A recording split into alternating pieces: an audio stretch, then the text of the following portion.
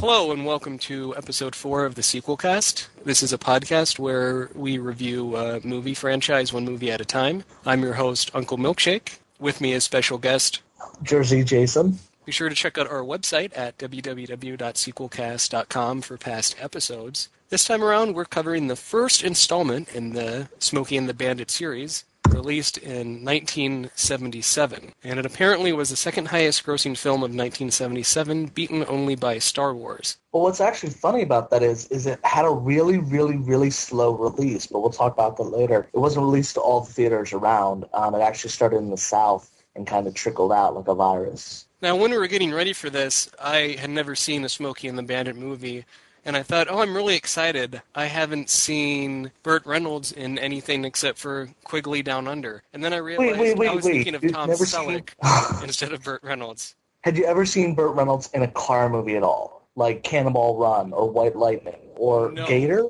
No. The only thing I had seen Burt Reynolds in, actually, was Boogie Nights, and I think he had a cameo in Mel Brooks' silent movie. I don't think so. I love the man. I love his mustache. I love his chest. His facelift? I like his, yeah. Well, no.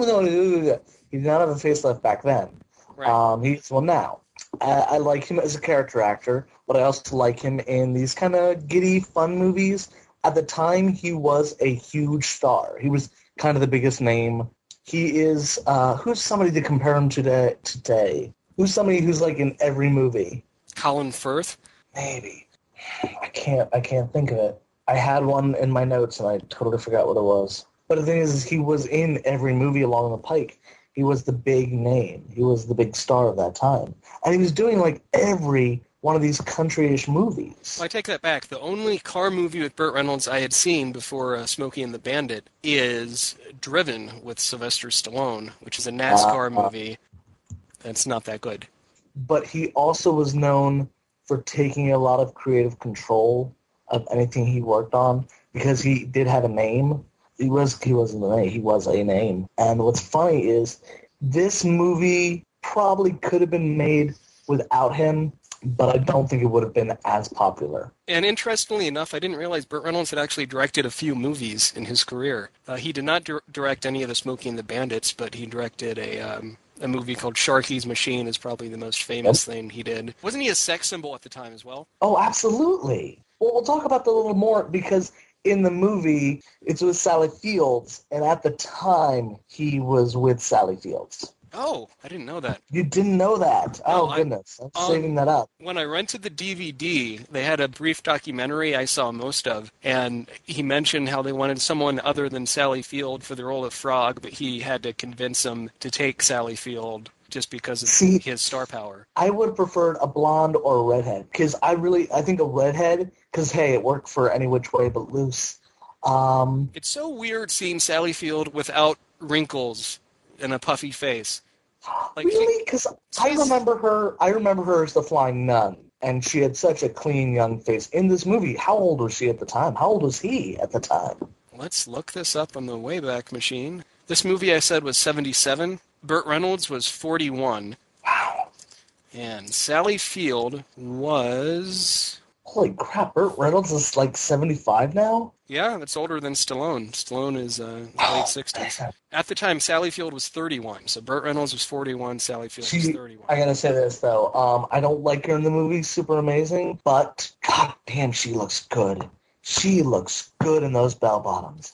Oh, she's very flat-chested, but man. Well, she makes jokes about being flat-chested in the movie, about being mistaken for a boy. Let's talk a little bit about the plot. I mean, we have to kind of introduce how all this occurs. What plot? Okay, so Smokey and the plot. On the DVD, Burt Reynolds describes, in a vintage interview from the 70s when the movie came out, he describes Smokey and the Bandit as kind of like Chinese food. A few hours after you're done watching it, you're ready for another movie. I can see where he's coming from. I find the movie pretty enjoyable, pretty funny, mostly due to Burt Reynolds. And the storyline has to do with a character called the Bandit, played by Burt Reynolds, who his past is never really described that well. He just kind of goes from place to place. Well, all it really again, he seems like he's kind of a modern-day gypsy, but it has him as a big rig driver.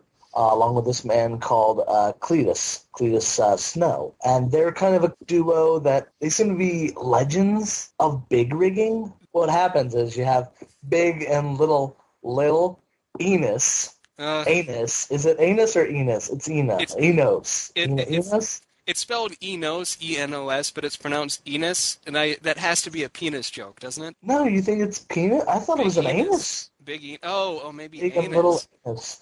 You could be right. It could be a penis joke. A penis or an anus joke. You'll only find that subtlety in Smokey and the Bandit. Well, basically, there are two very, very rich gentlemen. One is the son and one is the elder. The son is actually played... No.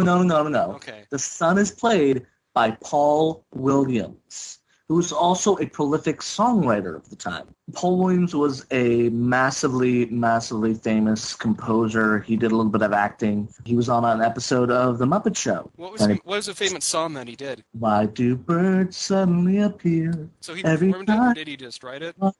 He wrote it, he performed it. He also did the song Raindrops Are Falling on My Head. He's the one who created the Phantom of the Paradise, which is an amazing movie that I wish I could talk about, but there's no sequel. But one of the things that they're kind of the instigators of this, they have been betting drivers to get them a certain commodity, which is illegal, and that being Coors beer. But at the time, taking beer across, especially Coors, taking Coors across the line over Mississippi was considered bootlegging in the 70s.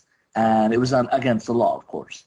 So you couldn't transport any amount of beer across state lines. The Bandit and Cletus, who's also referred to as Snowman, has this challenge. He is offered $80,000 to drive to Texarkana, Texas. Well, he's in Atlanta. He has to drive Texarkana, Texas, and then he has to come all the way back to Alabama, or all the way back to Atlanta in under 28 hours. The cool thing about that is that you could drive it if you're flooring it. You could easily get to there and back. I'm not sure how fast big rigs are supposed to go and still be controllable. But again, you're going to go over speed limits. So what do you need? You need a car. Not just any car. You need a Trans Am, 1977 Pontiac Trans Am. God, yeah. Oh, my God. Just a beautiful black Pontiac Trans Am. Floor that sucker. That's what's bought by Bandit to be the blocker. Now, do you want to go and talk about what a blocker's job is? From what I could gather in this movie, a blocker goes ahead of the truck to kind of watch for any police or roadblocks or trouble nearby that might slow him down. And then he'll go back and talk to the trucker over the CB radio and warn him of any troubles that are ahead. But at the same time, he's also taking all the heat. Any cops or whatever that might think about stopping the big rig for going like 20 over speed limit will go after Bandit for going 100 over the speed limit. So this plot is very simple, and actually there's a song in the movie called Eastbound and Down. Eastbound and down, loaded up and trucking. We're going to do what they said can't be done. Eastbound and down, loaded up and trucking. Are we gonna do what they say can't be done? We've got a long way to go and a short time to get there. I'm eastbound, just watch old Bandit run. We've got a long way to go and a short time to get there. I'm eastbound, just watch old Bandit run. God, I mean that song, it's so evocative of the road. This is a road movie. But it's also a very anti-authoritative movie. Anti-cops. And I'd like to mention the title, it's called Smokey and the Bandit. Smokey is just a basic term they use to refer to the police. Mm-hmm. You can also call them bears. I got a whole list of CB language. Hey there, Rubber Ducky, this is Big Bear. Hey, you got a gumball machine on your backside. Let those barn doors open. There's a whole bunch of horrible... The 70s had all these great trucker movies. The CB movement actually took off, and almost everybody had a CB in their car.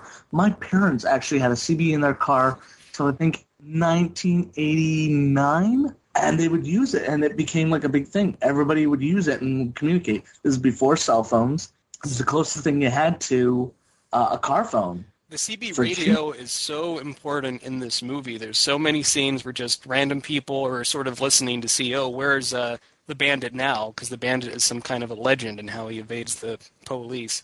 Well, you know what it's like? It's like he's a modern day Robin Hood, and all these people are aiding him against the sheriff. Let's talk about the sheriff. Sheriff Buford T. Justice, played by the Master. He was known, again, prolific comedian. How do you get Gleason onto a movie like this? The director, Needham, actually sent Jackie Gleason a script, and Jackie Gleason called back and said, what makes you think I'm going to do this movie? And he said, well, number one, I'm a fan. I've seen every Honeymooners episode. Second, this isn't the final script. And third, you can do whatever. You basically have free reign because I'm directing it, so whatever you want to do. And then he said, I'll do it. I think that is absolutely hilarious because he's so good in it. He gets red-faced. He was kind of old by that point. He was in his early 60s at the time. I don't know how many roles were coming to him, but he overtakes this role, and again, because you had these names on it that kind of had free reign with what they did, you had these lines, these very inspired lines, which just feel very natural and frankly very comedic. And Jackie Gleason gives such a subtle performance as Sheriff T. Buford Justice.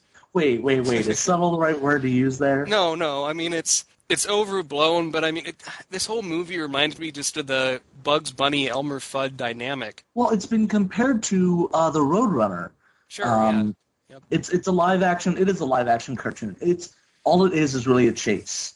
But the reason for Sheriff T. Justice chasing Bandit is he's got a son in his car, and his son the entire time is wearing a groom suit because Sally Fields, who I guess hitchhikes with Bandit in this beautiful Pontiac Trans Am, Sally Fields is running from being married to... He's just called Junior, yeah. It's just called Junior? Played by Mike Well, Henry. he's still Junior. And he plays very dumb. He plays very thick at one point. Actually, do you want to share that line? Oh, so there's a scene where this truck clips the door off Buford Justice's car, and the sheriff hands it to his son Junior and says, here, stick this in the back. And he just tosses it in the back, this whole door, tosses it in the back seat. And Buford just sits there and says, are you sure you came from my loins? Because when I get home, I'm going to pop your mama in the mouth. Wait, I'm sorry, Matt, you got it wrong. Oh. There's no way that someone like you came from my loins. When I get home, I'm going to punch your mama in the mouth. And you really hate the character. He's kind of racist. Yeah. He's very sure of himself. He kind of takes control of every situation, but he's made to look the buffoon by the Bandit. One key thing in the movie is, as you mentioned, it is Buford's son, Junior, that's supposed to be married to Sally Field, whose character's name is Carrie, but she's a runaway bride. However, this is never revealed to Bandit during the whole movie. So Bandit doesn't know why Buford has it in for him specifically. He thinks it's because he has all the Coors Light in the truck. Well, you know, though, I think there is some realization in Bandit because Carrie isn't that great a liar. And there are times when he, asks her, I wonder what he's looking for. She's like, I don't know. And she's does a rolling eye to the audience. We know, oh, yeah, she's supposed to get married. And every character in this movie has a handle. Sally Field's character is given the handle of Frog. And she's very confused by this nickname. She goes, well, why do you call me Frog? And he says, you hop around like a frog, you're cute like a frog, and I want to jump you. See, there's all these little lines in this movie that are so Burt Reynolds slick. Yeah, I'm going to call it that, the Burt Reynolds slick. Well, no. It even looks like even in the edits, it looks like he's laughing at his own jokes. It's like the comedy you see when you see the outtakes of him and Dom DeLuise. He seems to be having fun. This movie feels like it had a lot of aspects that were fun to film. And I think also Burt Reynolds kind of makes a movie fun just by being there. I mean, it's Burt Reynolds. I'd like to meet the man before he dies. And originally, the part of Bandit was going to be played by the person that plays the snowman Cletus, Jerry Reed. But then Burt Reynolds happened to know the director and decided he was going to do the lead, despite... Well, no, the studio wanted Burt Reynolds. And the reason that the real reason they got Burt Reynolds, the reason they were able to get Burt Reynolds, is that the director, Needham, was actually living at Burt Reynolds' house at the time. He was basically roommates with Burt Reynolds because they worked so close together on Gator and White Lightning. Needham had been second director on The Longest Yard, which is the prison movie that Burt Reynolds made, and they became really good friends. And at the time, he was living in the palatial Burt Reynolds estate. So Smokey and the Bandit was Needham's directorial debut, and later in his career he did such films as Smokey and the Bandit 2, both Cannonball Run movies, and a bunch of made-for-TV Smokey and the Bandit movies that starred a different actor in the lead. Needham was known as one of the most prolific stunt coordinators. He had done so many car movies. He had done a lot of car movies, and he had done a lot of stunts, and not a single person in this entire movie got hurt. Nobody was maimed. Nobody was even damaged. But they did happen to total every car they were using. The Trans Am, I believe in total, they used 5 Trans Ams. So Needham is the opposite of John Landis when it comes to safety? Yeah. Oh. Ouch. Oh, my God. Well, okay, yes. But at the same time, he was known for being one of the best stunt coordinators. He had a really good reputation, which also I think helped facilitate this movie. He actually got the idea for the movie while working on Gator because they were drinking Coors Light in Atlanta, and he found out that the maid was stealing the Coors Light in his car from his mini fridge, and when he caught her, he asked her why, and she said, well, because Coors Light is illegal to bring over to the state. My boyfriend really likes it. And he thought, that'll make a great movie, transporting beer across straight lines. That's one of the strengths of Smokey and the Bandit, is it has a simple plot and sticks to it. It doesn't try to complicate things. It knows it's kind of a big, dumb summer movie. It's a race against time.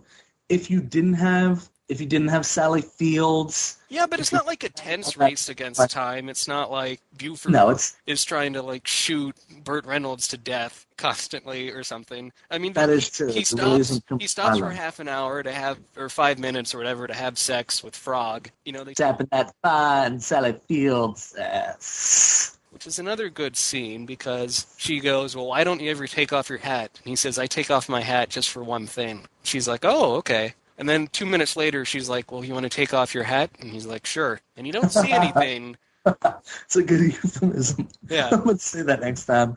Maybe I think it's time to take off my hat. They are completely from different worlds. She's a New York actress, or dancer, I should say, who likes all those kind of musical things. She knows all these great composers and great things about entertainment. And then he knows a bunch about country music and, I guess, Southern living. And they really are from 2 different worlds, but they can get together because of a Trans Am and bang in the woods. There isn't as much to say about the plot as this movie as one of the Beverly Hills Cops films we discussed And I think earlier. that's good. It is. I think comedies should have simple plots. It wasn't successful in, like, New York where it premiered. It wasn't for the New York set. All the critics have said, oh, it's a very simple plot, it's interesting, but it won't fly up here. Because it was such a, I guess, delightful movie for those in the southern states. It really took off down there. The 70s were kind of a depressing decade, especially if you were a trucker. There was the fuel shortages, all these political scandals. You had terrible leadership. You had Kafka-esque police forces filled with bigotry, and you had economic stagnation. There wasn't anything really hopeful. But then this movie comes around, and it's relentlessly upbeat and fun because it's poking a finger at the establishment and saying, we can still get into a muscle car and drive around the country showing off. I mean, the one thing in this movie is everybody has a CB. They're all connected in that way. And they're all connected to this bandit.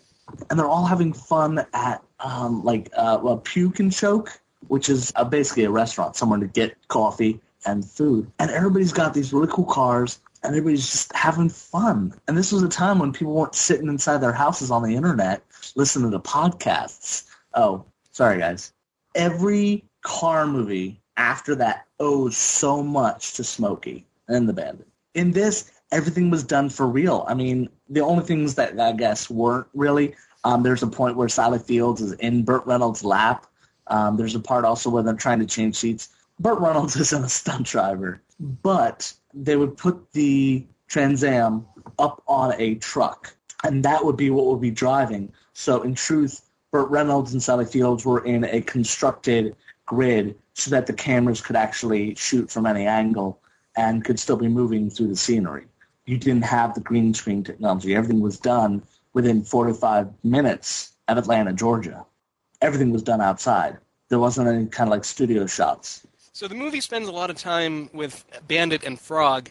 What do you think about the scenes that focus on Snowman, who's alone in the truck with his dog? Well, Snowman's kind of a stoic character.